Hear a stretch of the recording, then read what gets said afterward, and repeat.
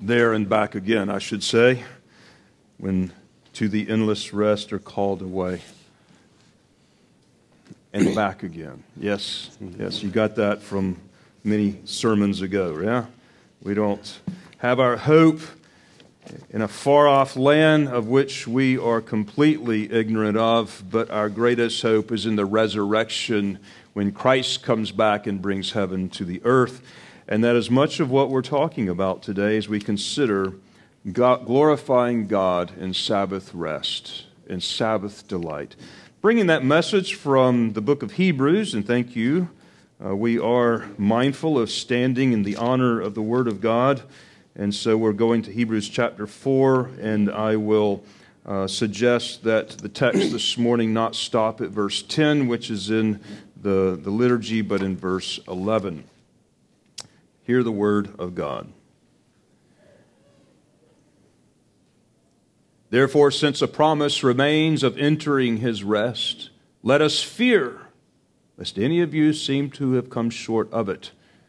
For indeed the gospel was preached to us as well as to them, but the word which they heard did not profit them, not being mixed with faith in those who heard it. For we who have believed do enter that rest. As He has said, so I swore in my wrath, they shall not enter my rest, although the works were finished from the foundation of the world. For He has spoken in a certain place of the seventh day in this way, and God rested on the seventh day from all His works. And again in this place, they shall not enter my rest.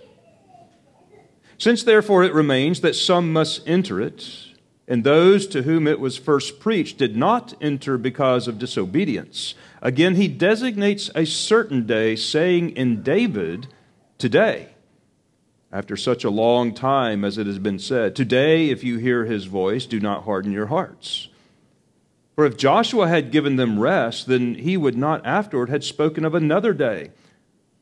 There remains therefore a rest for the people of God. For he who has entered his rest has himself also ceased from his works as God did from his. Let us therefore be diligent to enter that rest, lest anyone fall according to the same example of disobedience.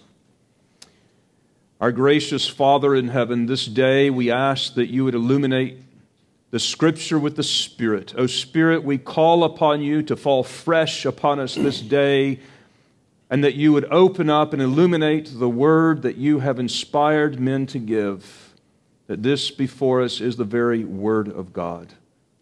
We can see the glory of Christ and so be changed from glory to glory into His likeness. We can see the glory of the Father through Christ and so praise Him and find our delight in this rest that you provide us this day. And so we ask that you would bring forth a harvest of spiritual fruit from the lives of us here today. As the word goes forth, may it return to you with great joy, with praise, with adoration to whom it is all due. And so we ask this in the strong name of Jesus our Lord. Amen. You may be seated. We've been covering the vision of heritage in 2020. This unusual year, but a very good year. It's a very good year. And as we begin to think through the vision, this morning I want us to consider one of the most important topics that I will cover the entire year long. Glorifying God in Sabbath delight. This will be one of the most important concepts of our vision that I will discuss pertaining to the essence of this very vision, both now and tomorrow, and for the rest of the duration of this church life, Lord willing, until Christ comes.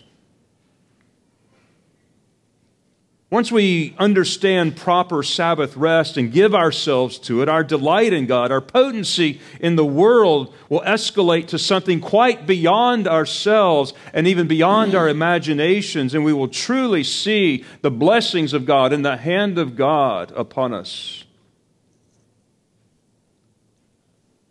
Our Sabbath observance is a constant work in progress here among us.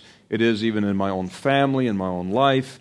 And I don't want us to let up from leaning into the sinful and fleshy tendencies that we have that keeps us distracted from pursuing this Sabbath rest with greater zeal and greater delight. Now let's consider Sabbath rest from creation. It's a brief summary of what we actually covered some this past Tuesday morning in co-op, and if you weren't here, I'll give you a quick rundown. When God created in Genesis 1 and Genesis 2, it was a construction project of sorts, and it wasn't finished. There was in Genesis 1 and 2 heptadic structure, sevenfold. A sevenfold structure, heptadic. I think that word means sevenfold. So if you hear me say that again, I'll refer back to it because sevenfold is an important concept in this construction project that God begins in Genesis. There were 6 days of creation, which were 6 literal days, but it corresponds to 6 stages of construction of a temple, of temple construction, at the end of which, and on the 6th day, God created man in His own image, and He puts His image in His temple.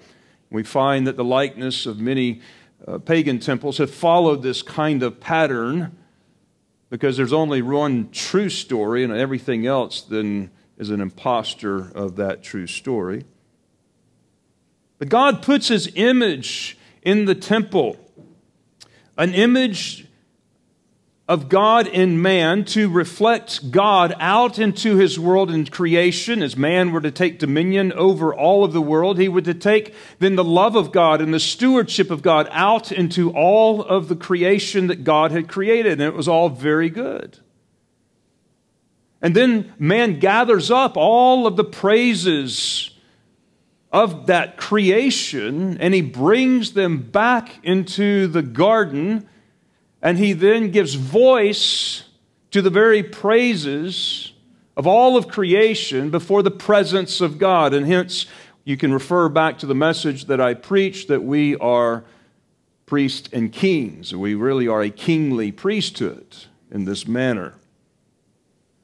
And so we have this vocation as a royal priesthood and giving praise to God as the voice of all of creation and reflecting Him back out into His wonderful, good world. And this all happened in 6 days. But the 7th was a Sabbath. Now, the Sabbath was when God was finished with the construction of this temple in the garden, in Eden, in this world, and created it all and said it was all very good. Then on the 7th day, God came down to dwell in this holy place, this place of good. And He walked in the cool of the day with man, His image. And He communed with him, and He fellowshiped with him. And it was this Sabbath day that God rested from His work. He was satisfied and could just sit back and enjoy the goodness of what He had done and hear the praises of the creation and to fellowship with man in the garden. He took His rest in His temple. And that's the idea of Sabbath. The essence of Sabbath is the time that God rests in His temple with man, enjoying all the goodness of creation. And this is the time where man gives expression to all of creation's praise. Now, after the fall, God separated from man, drove him out of the garden that He was designed to protect and keep. But now cherub has to do that. because of man's fall. The image has been marred. It looks like the project was over. But no, that is not the plan of God. For in the mind of God and before the foundation of the world, the project was going to succeed and it was continue. And so after God separated man from the garden and drove him out, the project then continues. And he establishes a covenant with Abraham. He already tells Abraham through all the nations of the earth are going to be blessed through him. Yet his people are going to find their way down into Egypt and be in bondage to slavery for 430 years. They're going to be then brought back out and given to this land of promise. And so we have this narrative. And as God then brings his people out of Egypt, just like he said, he delivers them from bondage. He delivers them from Egypt, and they go out and they are heading into the promised land. And the first thing that God does is he instructs them to build the tabernacle. Tabernacle.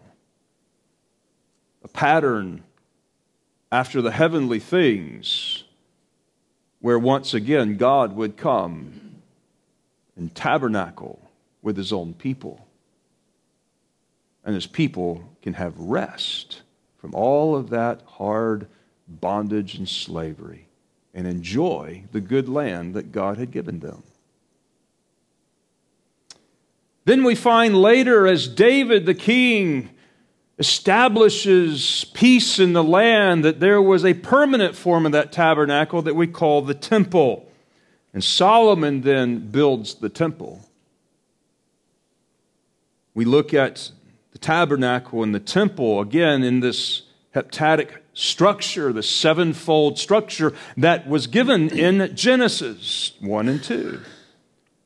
Clearly identifying with the 6 stages of this construction project, in the 7th where God comes and he rests in his temple among his people. For instance, even in Solomon's tabernacle, we see the 7 stages of this creative aspect and pattern, this heptadic structure. It was in the 7th year. It took 7 years to build the tabernacle.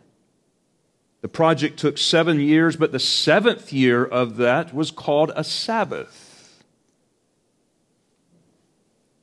It thus connects the 7 days of creation with the 7 years of Solomon's temple project. The temple dedication occurs during the Feast of the Tabernacles, which is in the 7th month. And for 7 days, they then had the wonderful Sabbath feast before God as they then celebrate what God is doing among his people. Solomon's speech during the temple dedication included 7 petitions. We see where we cannot miss this heptadic structure that identifies it back with Genesis 1 and 2. Now a restoration of these things. These were earthly patterns of heavenly things. Now, at the end of the construction of both the tabernacle as well as the permanent form of the temple, which was more glorious, God's glory comes down in the glory cloud, and he rests there in the presence of the Holy of Holies, right among God's people, and he invites them to come into his presence, something that nobody is allowed to do. The unholy and common cannot come into the presence of the holy, but God, the Holy One, has made a way for his people to come in and rest in his rest. Enjoy his blessings.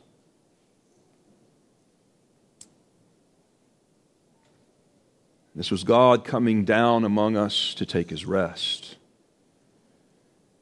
We see this Sabbath coming at the end of these projects.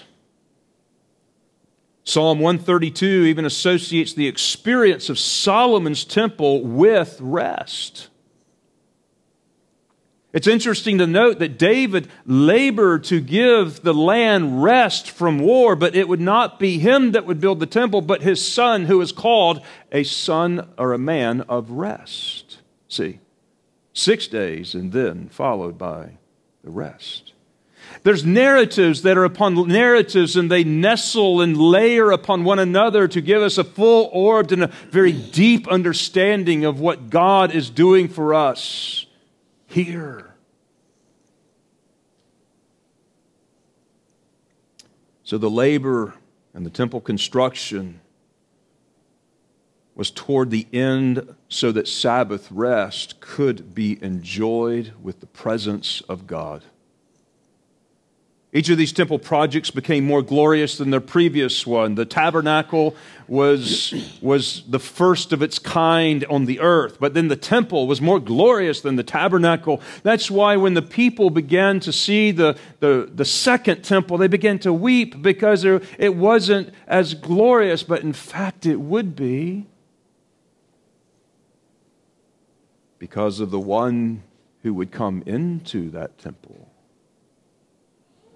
It was prophesied that God himself would come into his temple, that the Messiah would come into his temple. The Messiah would be God dwelling in person in his temple. And that is why the impetus was there and the encouragement in the post-exilic prophets. Get to busy on building this temple because the Messiah will come. We don't want to slow down the progress.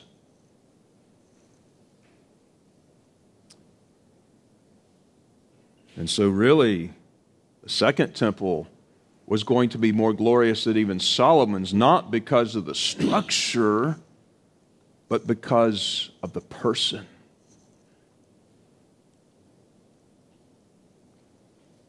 And so God himself came down.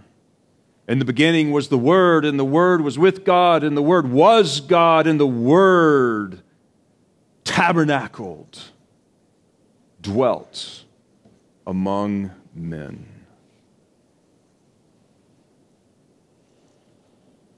And when Christ did come, he would destroy these temporal, human-made temples because he was about to raise up the glorious temple in the resurrected body united together with his people. And that would be the new temple. This heptadic 4 or 7-fold structure of temple building with Sabbath rest at its end is the broad context for our passage that we have before us this morning. The passage before us is a passage on the reality of Sabbath rest. I know sometimes we get into Sabbath discussions and we talk about which day. We talk about what to do. And we're missing the entirety of the picture of delighting in the presence of God who dwells among his people.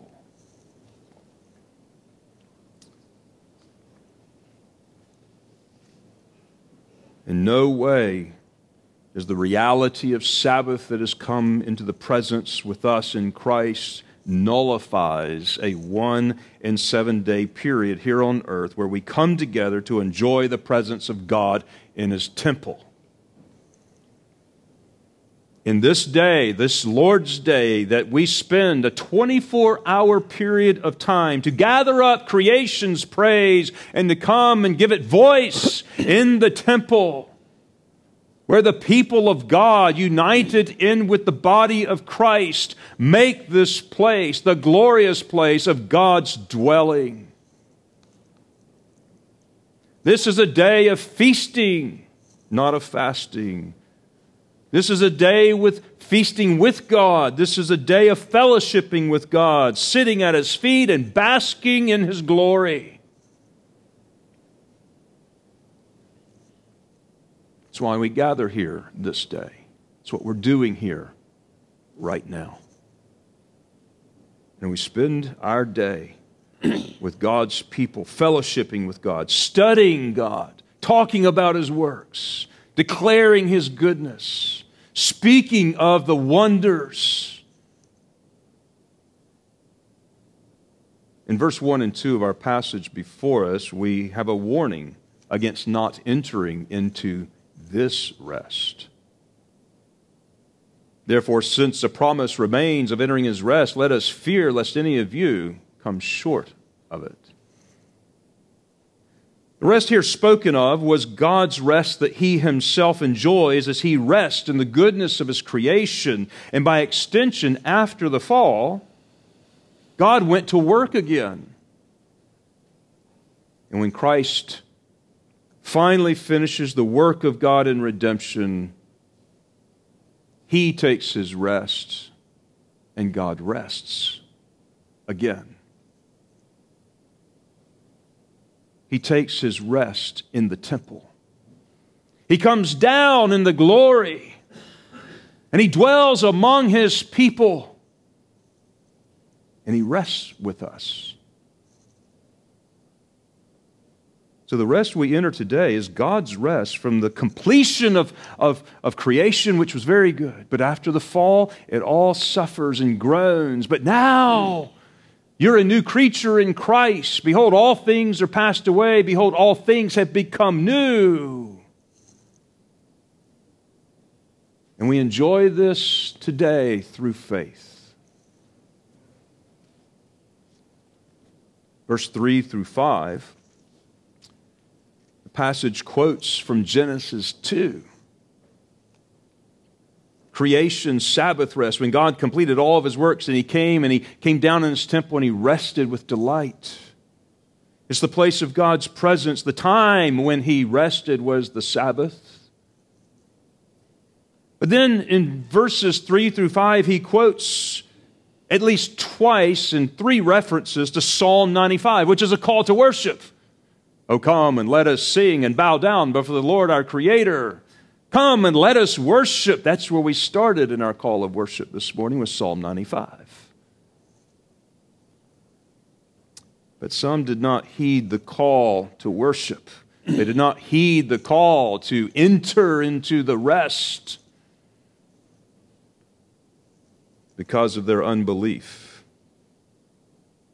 We see from this passage that entering God's rest is coming into the presence of God in worship. That's what we come to do. We come to enjoy God. And what do we do when we enjoy God in his presence? We worship. How can you but not worship?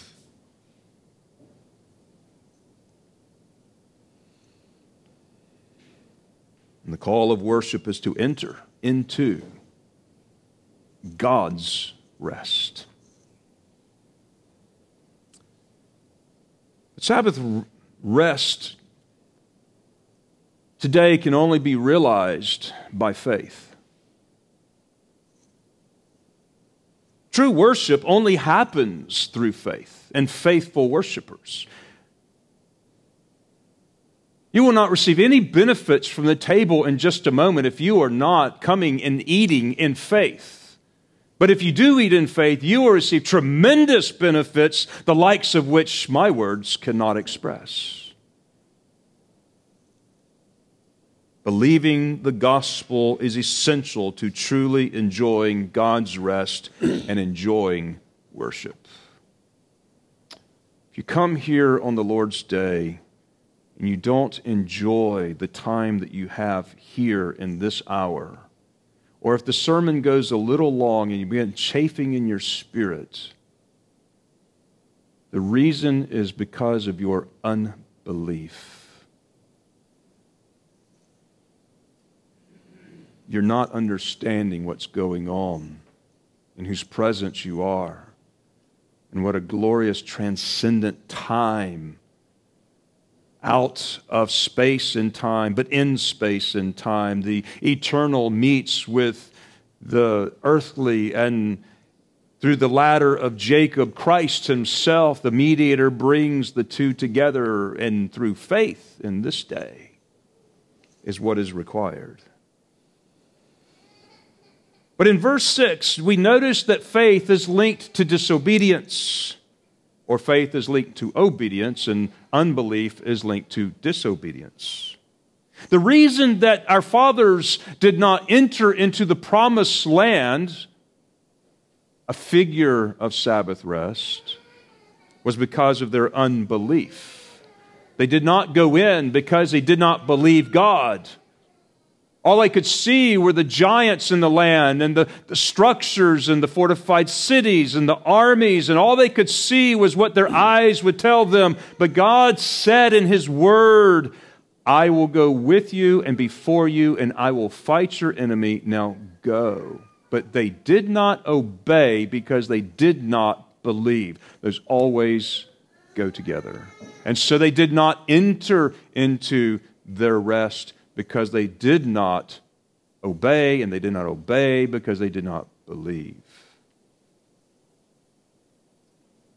We can only obey God if we first believe Him, and if we don't believe Him, we're not going to obey. That's why in the very end of chapter 3, it cues it up for chapter 4. It says, and to whom He did swear that they would not enter His rest, but to those who did not obey. So we see that they could not enter in because of their unbelief. And we see they did not obey because of their unbelief.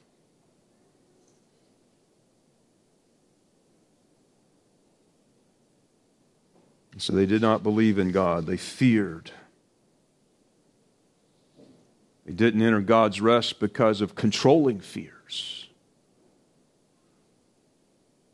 Fears that controlled them from doing what is right. Fears that controlled them from obeying God. Fears because they did not trust Him. They did not believe the gospel. See, keeping Sabbath was a test of their faith.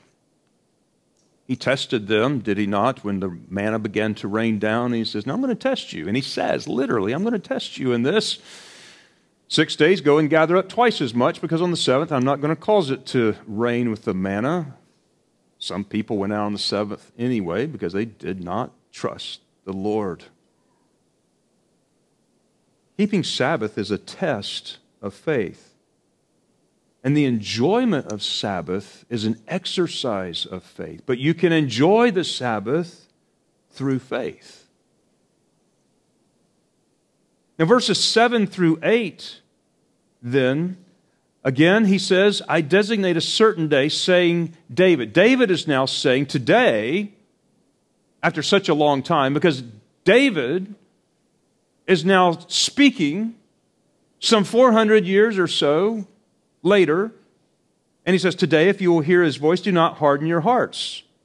And then he reflects back on what happened when the people did go into the promised land through the leadership of Joshua. For if Joshua had given them rest, they would not have afterwards spoke of another day. But they're still speaking about Sabbath. We're in the promised land.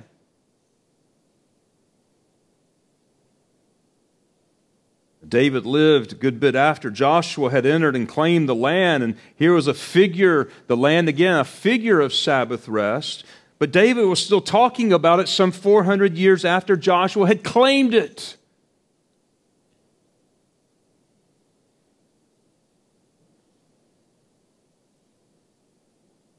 Now, entering the promised land and a complete defeat of all of the enemies would be the figure of that rest that God had promised.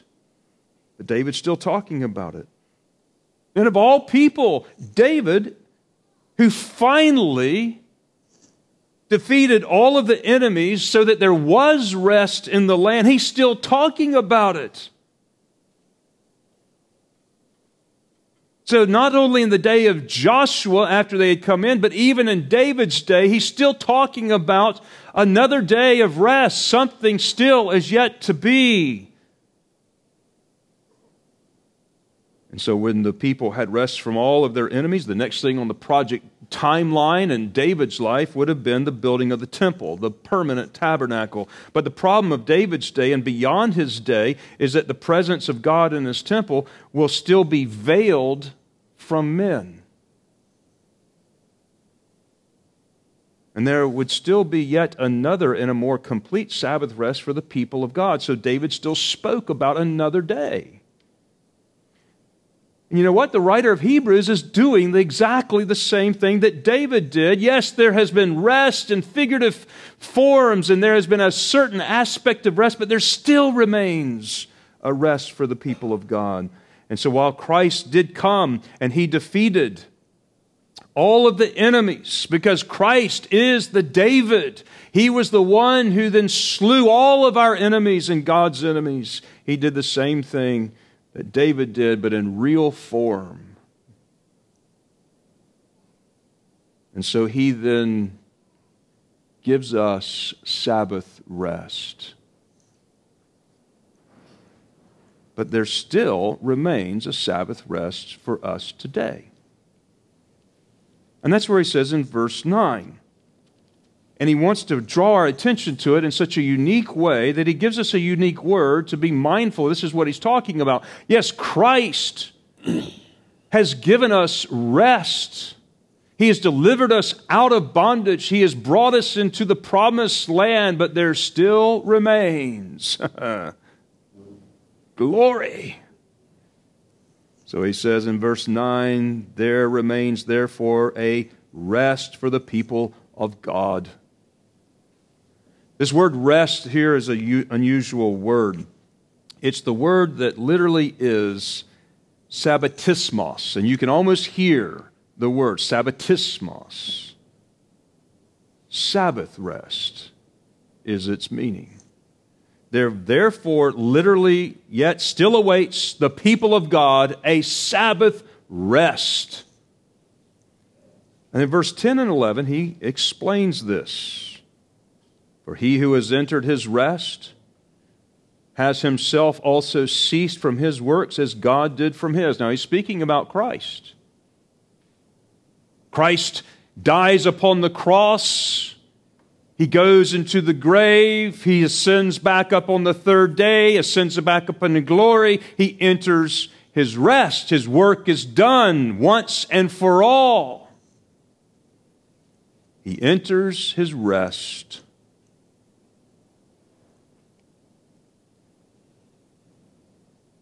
He comes to earth. He works for our redemption. He suffers on the cross in our behalf so that we might enter into God's Sabbath rest in the Holy of Holies.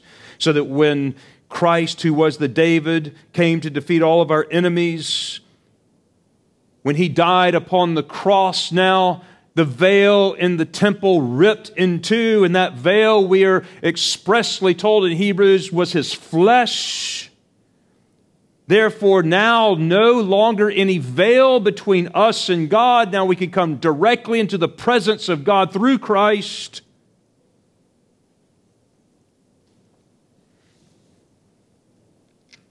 When he rent the veil in that temple, he destroyed the temple. You tear this temple down and I'm going to build it back up in 3 days. And that is exactly what he did.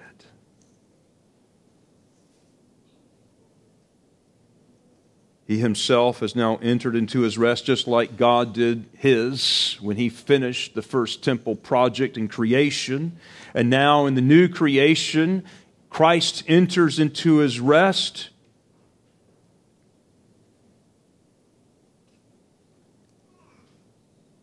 And when Christ's work is completed, he takes his rest. First day of the week.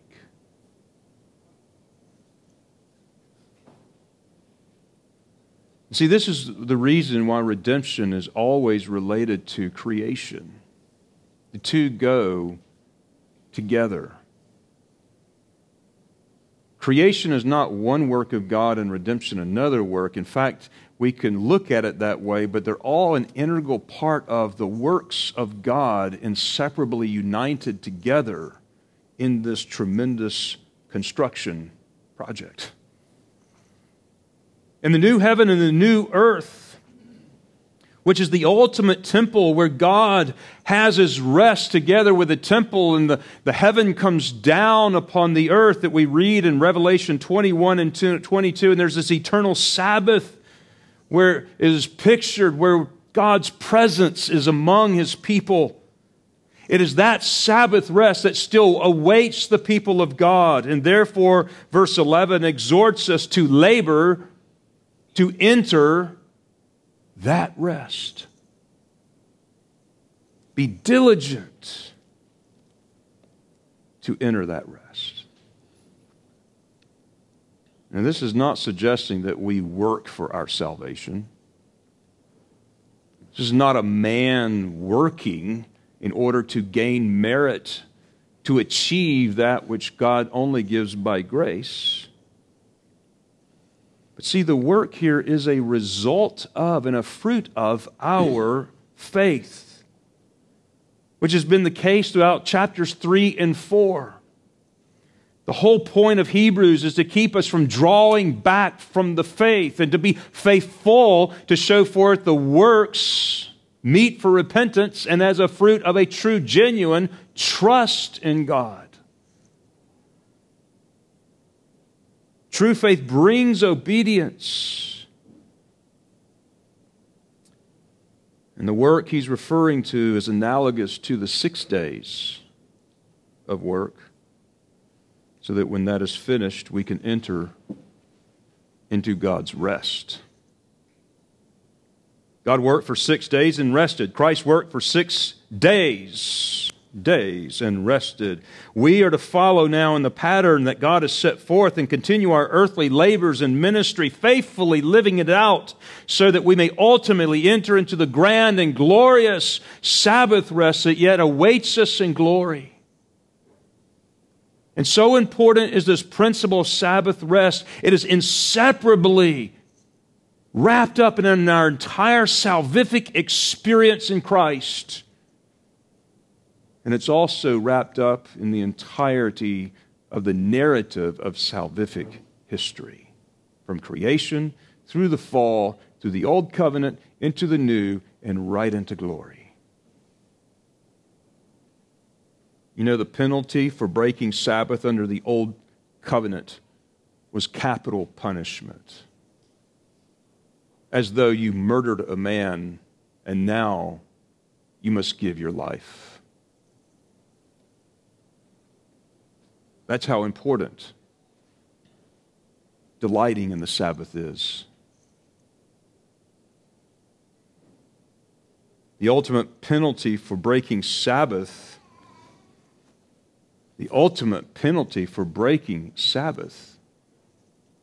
is eternal damnation. Because you do not delight in what God delights in. Because you don't trust Him. And because you don't trust Him, you will not obey the gospel. But God never intended the Sabbath to be a pejorative concept or one that carries with it negative connotations. No. Sabbath is a delight. Properly understood, it's a joy. It's something that we long for. It's something that we need. There is a sense in the new covenant that aspects of old covenant Sabbath keeping are now fulfilled in Christ, and that's why we have the Colossians passage that says, do not let anyone judge you in meat or drink, or of Sabbath days or new moons. See, Sabbath is fulfilled in Christ, and so there are aspects of the administration of the old covenant that are done away with. Now, that does not mean that 1 in 7 days is something that God has removed from our calendar of God's space and God time. But because Sabbath rest is fulfilled in Christ, in no way annuls a Sabbath rest, a 24-hour period of time in which we are called to worship Him, and so we so delightfully do. If you take it in a negative, you're not delighting in it. Oh, man, I got to go do this today. Oh, what are you talking about? Oh, do I have to do this? Do I have to... You're looking at it all wrong. You're looking at it through unfaithful eyes, through disobedient eyes. You're looking at it through human eyes. You're looking at it completely not understanding where we are right now. Whom really is speaking to you in your hearts and minds. If I were Elisha, I could just say, Lord, open up their eyes, would you? But I'm not Elisha. I'm not a prophet nor a son of a prophet. But I can at least tell you what the Word says. See, God has provided a glorious day of worship in the midst of 6 days of labor. And God will ensure, if you trust Him, He will compensate you. He will pay you, if I can use that word. 7 days of wages when you only work for 6. You get a paid holiday. The next time you start grumbling about Sabbath, if you truly are delighting, you getting paid for this day for not working. But not only do we need to experience a physical day of rest among 6 from our physical labor that properly frames it, more importantly, we need to experience a day of spiritual rest in the presence of God among 6 days of spiritual striving.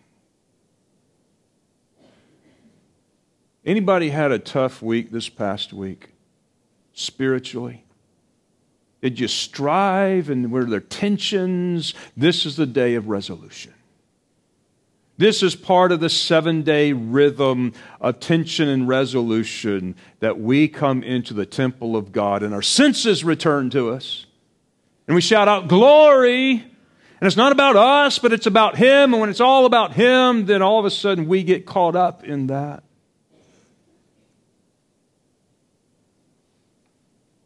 Man, we need this spiritual day after spiritual striving. It is important in the vision of heritage to understand the Sabbath rest. That God has provided His people and to observe this Sabbath rest. No, to delight in Sabbath rest for a 24-hour period of time for the entirety of a day, 8 of which you'll probably be sleeping.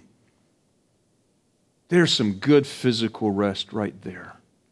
You might even go home and take some extra nap time and get another couple of hours in. So 10 hours of your day. But that leaves 14 remaining where you can be cognizant and awake and alert. Okay, I see some smiles. We'll give you 4 more hours of nap time. Now you got 12 whole hours left in the day to delight cognitively and consciously and then vibrantly after your 12 hours of sleep to enjoy God in His presence and bask in His glory, and to take of creation and speak it back to God, and to bring the rocks which cry out praise and say, Lord, look at that El Capitan in Yosemite. What marvelous, grand works you are. Oh, and look at this little piece of granite right here that the kids brought in and think rocks are so neat that they collect rocks. They bring them into the house. I track them in on the bottom of my shoes, and they are a nuisance. The kids collect them and bring them all over the place, and they are glorious. Yes, they are glorious. Open our eyes, God, that we can see and give voice to the works that you have done. See, we need to delight in this 24-hour period of time that God has given us, which is an ethereal, eternal moment in our space-time experience, to have a transcendent time, if I can even use that word, an eternal moment as we come together with the eternal God who dwells outside of time and space, who has decided to come into time and space so that we might in Him have our delight. And so we come in a manner that glorifies God. Seek to glorify God by your own delight in Him. And when you glorify God in your delight of Him, your delight goes up. This day must be set aside to cease from all of your activities that you would normally do through your 6 days. It doesn't mean just merely your work labors, but it means your pleasure labors. It means your recreation and the kinds of things that you would do other kinds of 6 days of the week. Now, it doesn't mean that all enjoyment of recreation is out on this day. I don't believe so. But it needs to be set apart, distinct and distinguished from. And that's what Isaiah is saying. If you just cease from doing your own things, your own pleasures, and even speaking your own words. Was that not what we talked about last Lord's Day? And fellowshipping with God and one another. We don't need to talk about work yesterday or the work tomorrow. We need to talk about the finished work of Jesus. This is a day of celebration and feasting with God. It's a day of true fellowship, one with another. It's a day of ceasing our striving against sin as we come to foretaste the eternal, glorious Sabbath that yet waits the people of God when He comes down in Christ and brings heaven to earth. Revelation 21 says, in that time there will not be any more temple upon the earth because God and the Lamb are the temple. And this is why Hebrews, the very book that we're in, says that Christ is the liturgist of the sanctuary, Hebrews 8:2. That's why in Hebrews 12 it says we come to Zion this day when we come to worship. That's why in Hebrews 2 it says He's not ashamed to call us His brethren to whom He brings into glory. And there He then declares the Father's name in the midst of the congregation. And there He leads our praise. Jesus is our worship leader. Jesus is our prophet. Jesus is our preacher today of the word that the Spirit has given. The temple that we enter now is the very risen body of Jesus Christ. The body of Christ is the temple. That risen body in flesh and blood, united to His church in flesh and blood, is the temple of the living God, where He comes to dwell among and in His people. And Christ today has brought us into the presence of God to rejoice in Him and to declare His glory. It's a day of ceasing from our activities and our strivings with sin. And sometimes we get so geared up in our lifestyle, it's so hard for us to take a Sabbath rest because we just go, go, go, go, go. And the rhythm of our life is so out of sorts that we can't come to a place where we can just rest.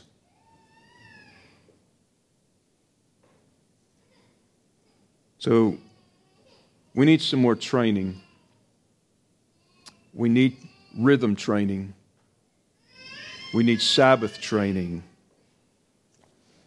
And we need to train ourselves in an ongoing way for this necessary rhythm of life. Today, if you will hear His voice, do not harden your hearts as in the rebellion. Folks at Heritage spend this entire day rejoicing and talking of the things of God. Train yourself out of the common talk of work. Cease from your labors, even from your common entertainments and activities that you normally do on other days in order to rest with God. Because Isaiah says, if you turn away your feet from trampling down the Sabbath and from doing your own pleasure on my holy day, and if you call the Sabbath a delight, if you call the holy day that God has given you honorable, and you will honor God not doing your own ways, nor finding your own pleasure, nor speaking your own words, then you will delight yourself in the Lord. And I, the Lord says, will cause you to ride upon the high hills of the earth and feed with the heritage of Jacob your father. The mouth of the Lord has spoken this. And when you learn to delight in this way, God says, delight yourself also in the Lord, and He will give you the desires of your heart. Trust Him. Trust Him. Folks, this is one of the biggest and most profound problems today in the Church of Jesus Christ.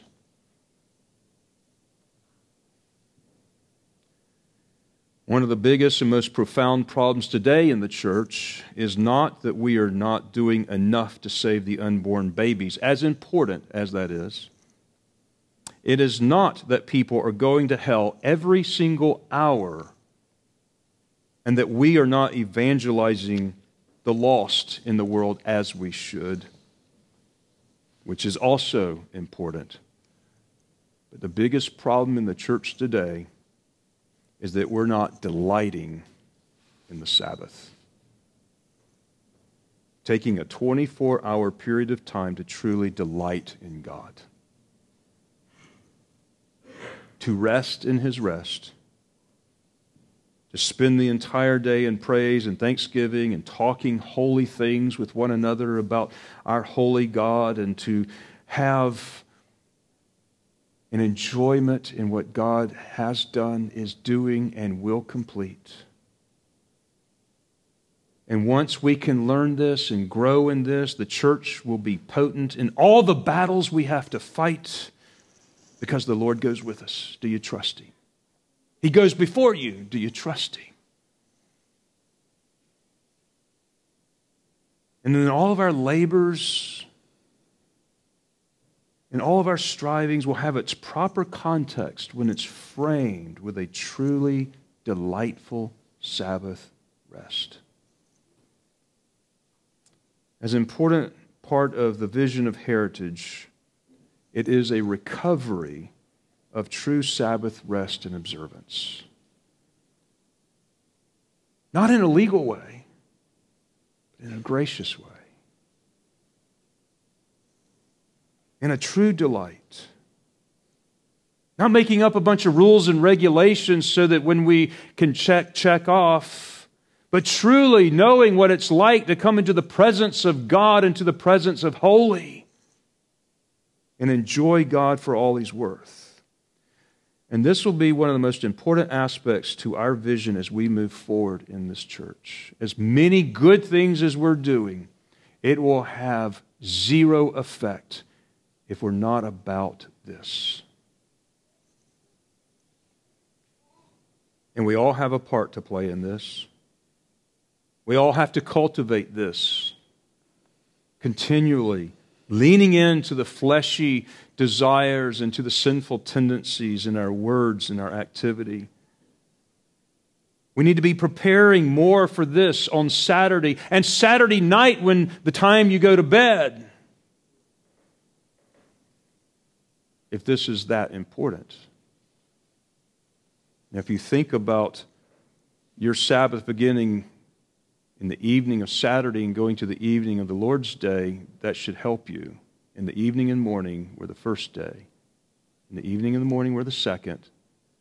In the evening and the morning were the seventh. In the evening and the morning were the first.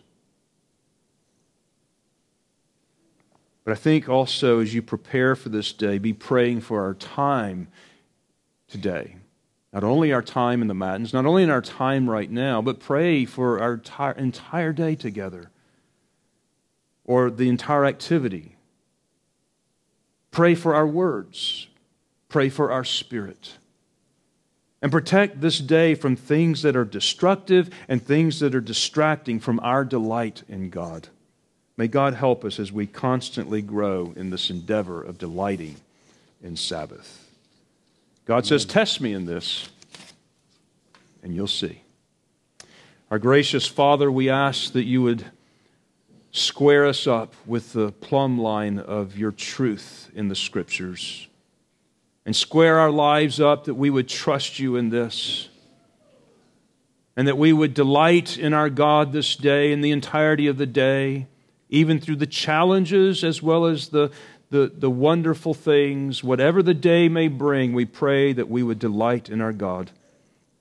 In this world we see things through a glass darkly, but then we will see Him face to face, and how much we long for that grand and glorious fulfillment of Jubilee when Christ comes back.